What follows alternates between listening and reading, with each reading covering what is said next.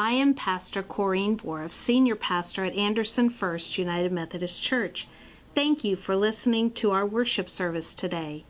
If you want to learn more about this church, visit our website at andersonfirst.org. Have a blessed day and enjoy the message. Please stand if you're able for the reading of the scripture. Today's scripture is from Luke chapter 12, verses 13 to 23. Then someone called from the crowd, "Teacher, please tell my brother to divide our father's estate with me." Jesus replied, "Friend, who made me a judge over you to decide such a thing as that?" Then he said, "Beware, guard against every kind of greed. Life is not measured by how much you own." Then he told them a story. A rich man had a fertile farm that produced fine crops. He said to himself, "What should I do? I don't have room for all my crops." Then he said, "I know. I'll tear down my barns and build bigger ones. Then I'll have room enough to store all my wheat and other goods. And I'll sit back and say to myself, 'My friend, you have enough stored away for years to come. Now, take it easy, eat, drink, and be merry.' But God said to him, 'You fool, you will die this very night. Then who will get everything you've worked for?' Yes, a person is a fool to stir up earthly wealth but not have a rich relationship with God." Then, turning to his disciples, Jesus said, "That is why I tell you not to worry about everyday life, whether you have enough food to eat or enough clothes to wear. For life is more than food, and your body is more than clothing." This is the word of the Lord. Amen.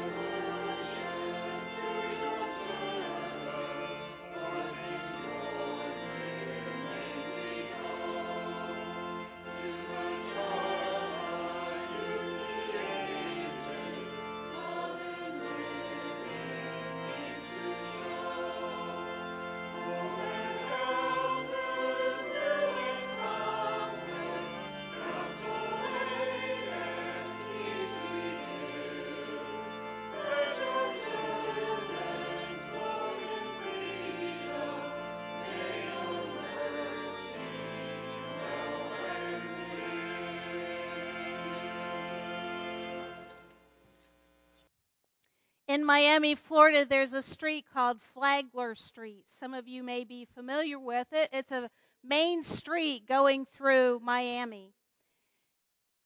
A few years ago, there were 6 beautifully tall, 15 feet tall palm trees that were vandalized and just cut down.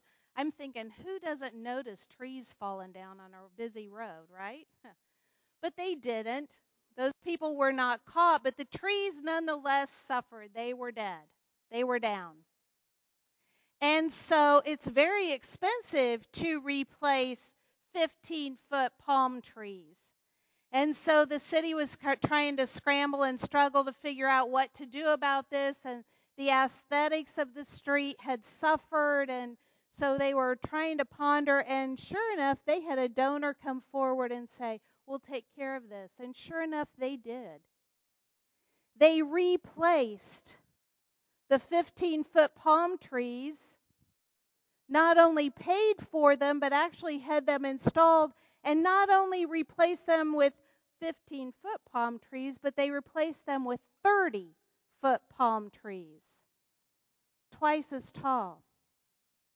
And you see, being twice as tall, they completely covered the large billboard that faced the street. The billboard said Fly Delta.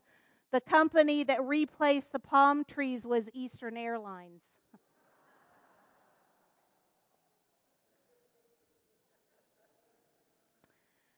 For the past 3 Sundays and today, we've been talking about stewardship and how to be good stewards and how sometimes to examine the motives for our stewardship as well. And you see, on the end of September, the last Sunday of September, we began this stewardship of. And we took a look at creation.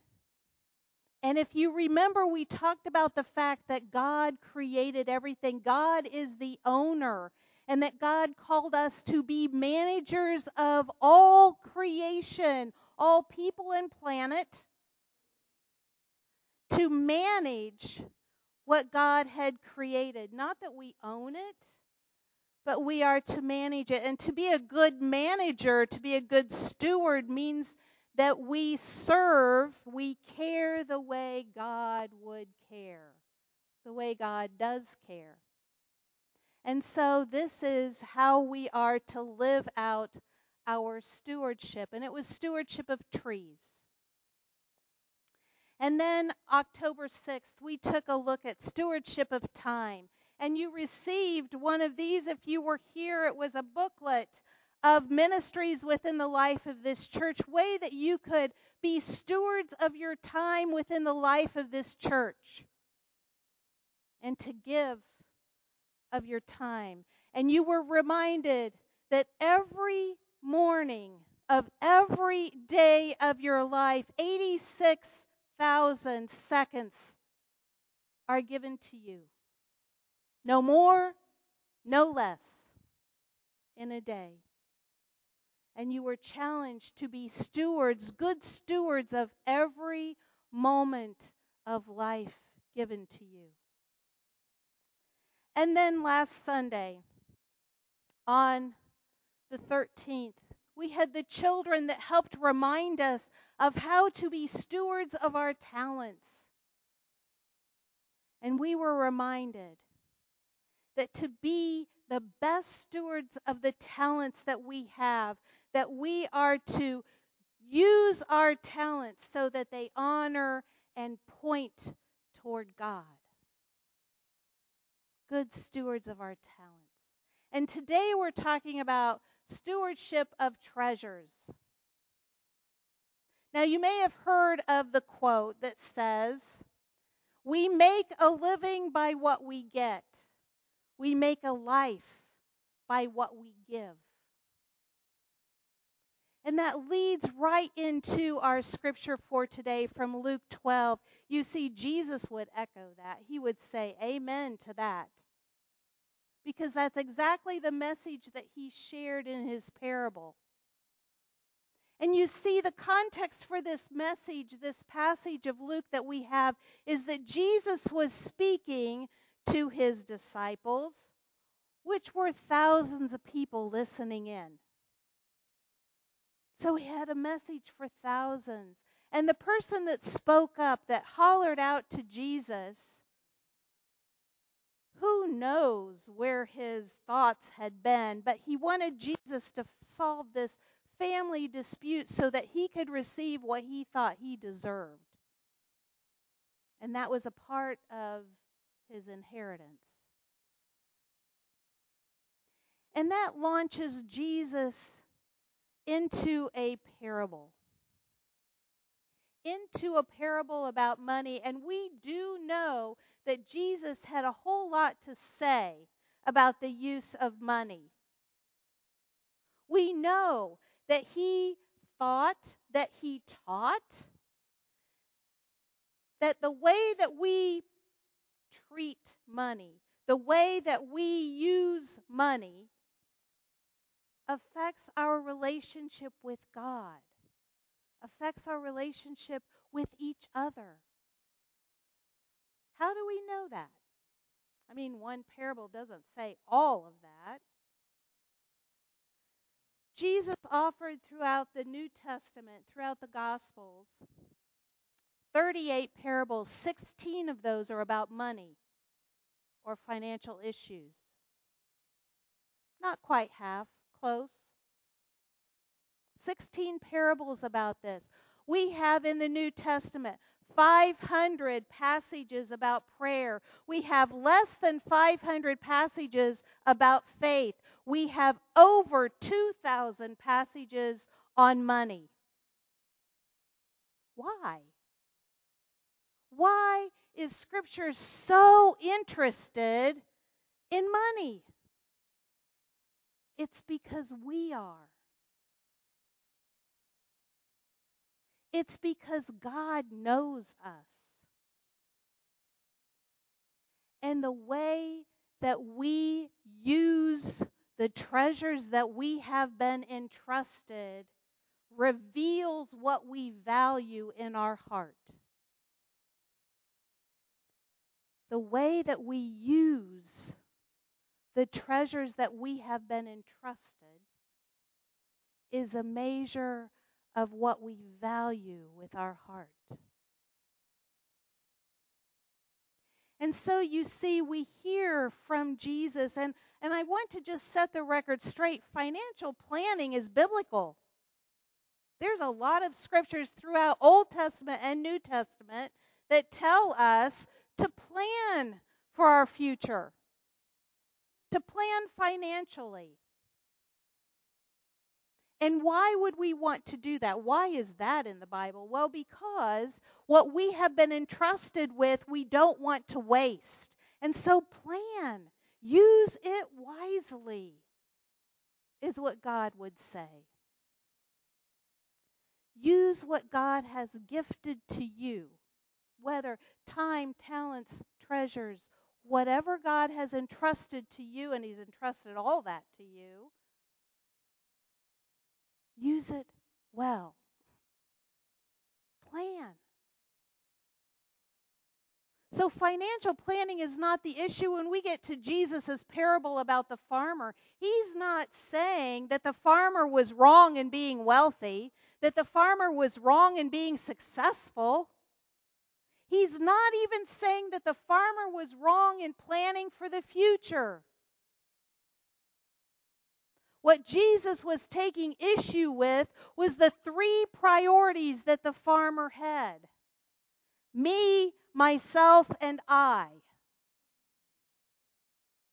There are 3 verses in this, verse 17 through 19, where the farmer is speaking. Within those 3 verses, 12 times he talks about me, myself, or I. Absolutely nowhere does he show any gratitude to God for what he has been gifted. Absolutely nowhere does he offer any of his affluence to others. None. That's what Jesus was taking issue with. Because you see how we use our treasures is how we show what we value with our heart. Because what we use, what we value, affects our relationship to God and to others. Now, money is just paper and metal. I mean, really, it's not much at all. But it's what it is worth, what it can purchase is what makes it valuable. What you can get with it is what makes money valuable. The paper and the coins, the metal that's used, it's not worth much of anything. But it's what it can do. The value comes in how it is used. And so you see, this is what Jesus was talking about. The value comes in how it is used. So use it wisely. Now you say, this day, where we're collecting, when you bring up to the table, we'll be collecting our pledge cards. And we're saying that we're going to give of our resources, of our treasures to the church. Why the church? Why value the church? You may say, Pastor, that's a weird question coming from a pastor, right? But why would we do that? Why would we give to maintain this place and the programs it houses? Why Davis Park and what goes on there? Why would we do that? Because God called us together as the body of Christ, as the church, in order to fulfill God's work on earth. This is the vehicle that God gave us, the group of Christians that come together to nurture one another, to move in a specific direction for the mission and witness of God on earth. This is what God chose. The church is crucial for the work of God in the world. And you see, the church is to receive what it needs in order to carry out the mission of God, the mission of God's mercy, the mission of God's good news, to build up the body of Christ and to care for all its members and families. That's what the church is about. That's why we exist. I want to share with you, this just happened yesterday. We celebrated the Fall Festival at Davis Park. Beautiful day, wonderful event, great community presence with us. Sounds like a lot of money just to have a good time, right? A lot of energy spent. But let me tell you something. If nothing else was touched, one little girl. The witness came from Peggy Nunley. As she was working the children's game, the little girl kind of attached herself to Peggy. She was about a middle schooler. Peggy began to ask questions as she hung around, and she said, "Is your family here with you?" "No, I came by myself." She said, "Well, where do you live?" Oh, I live just across the street. My house is right over there. You can see it. Peggy said, well, we're out here. We worship together all summer out here. And she goes, oh, I know. She goes, I've never come over because my parents don't believe in church. But every Sunday, I sit outside on my step and I listen. I especially like the music, but I listen to the service. Your ministry is the only ministry of God that has touched that little girl's life. And it emboldened her enough to come over and join the fall festival in the midst of Christians. And Peggy's offer to her was, I'm going to be here this summer. Will you come and sit with me during worship? That's why we give to the church. That's why we exist today. To bring the message of God's mercy and good news to even just one little girl.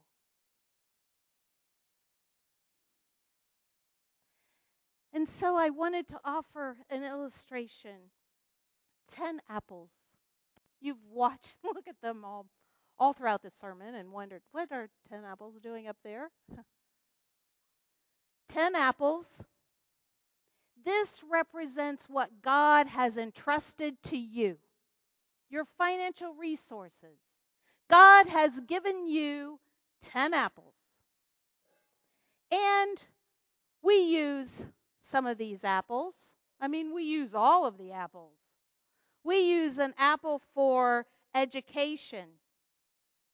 We use an apple for our food. We use an apple for our shelter. We use an apple for our transportation. We use an apple for our entertainment, right? We use an apple for our, help me, what's left? For our food. Okay? We use an apple for whatever life holds. We continue to use up our apples.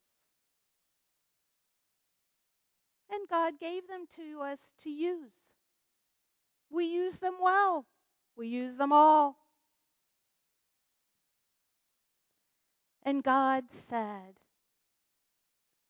this one, give back to me. The 10th apple. Now we've gone through the rest of our apples and we've used them well and we've used them all. And there are things that come up in life and we're thinking, God is God. He doesn't really need my apple. I mean, He's got lots of apples, right?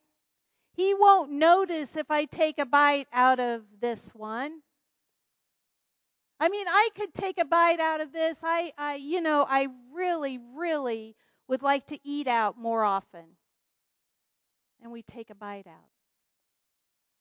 I really need to upgrade the car. I want the new and improved car. And oh, how about that computer system? I need the newest and the best. And so we continue to bite the apple.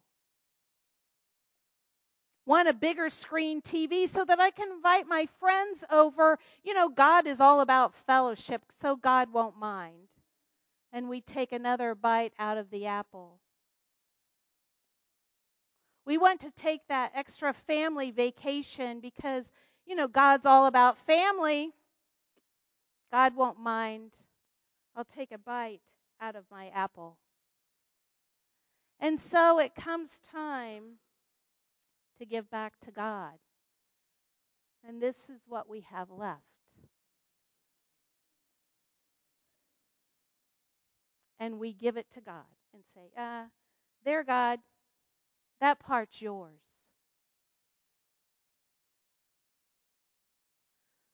Well, you are invited today to give God your best.